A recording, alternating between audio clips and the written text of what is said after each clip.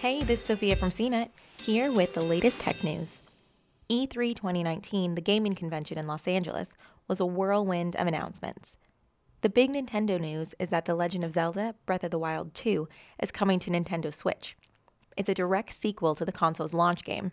Square Enix revealed the new games for Marvel's Avengers, their Final Fantasy VII remake, and the remastered version of Final Fantasy VIII.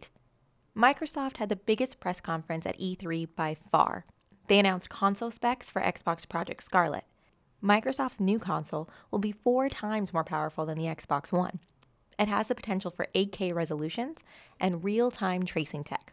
Roger Chang and Ben Rubin sat down with CNET gaming reporter Oscar Gonzalez on the 359 podcast to discuss the specs of Microsoft's newest console.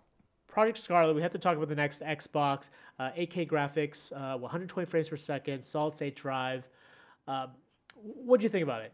It seems that for this next gen of consoles, the secret sauce is solid-state drives. Yeah. That is just going to make everything faster. When it comes to loading, when it comes to bigger areas, that's going to be the key thing. But Microsoft's biggest surprise? Keanu Reeves. So John Wick himself, he appears in the Cyberpunk 2077 trailer. And sure enough, he shows up at E3, does a little spiel, has just a roar of applause, and announces that the game is coming out next year.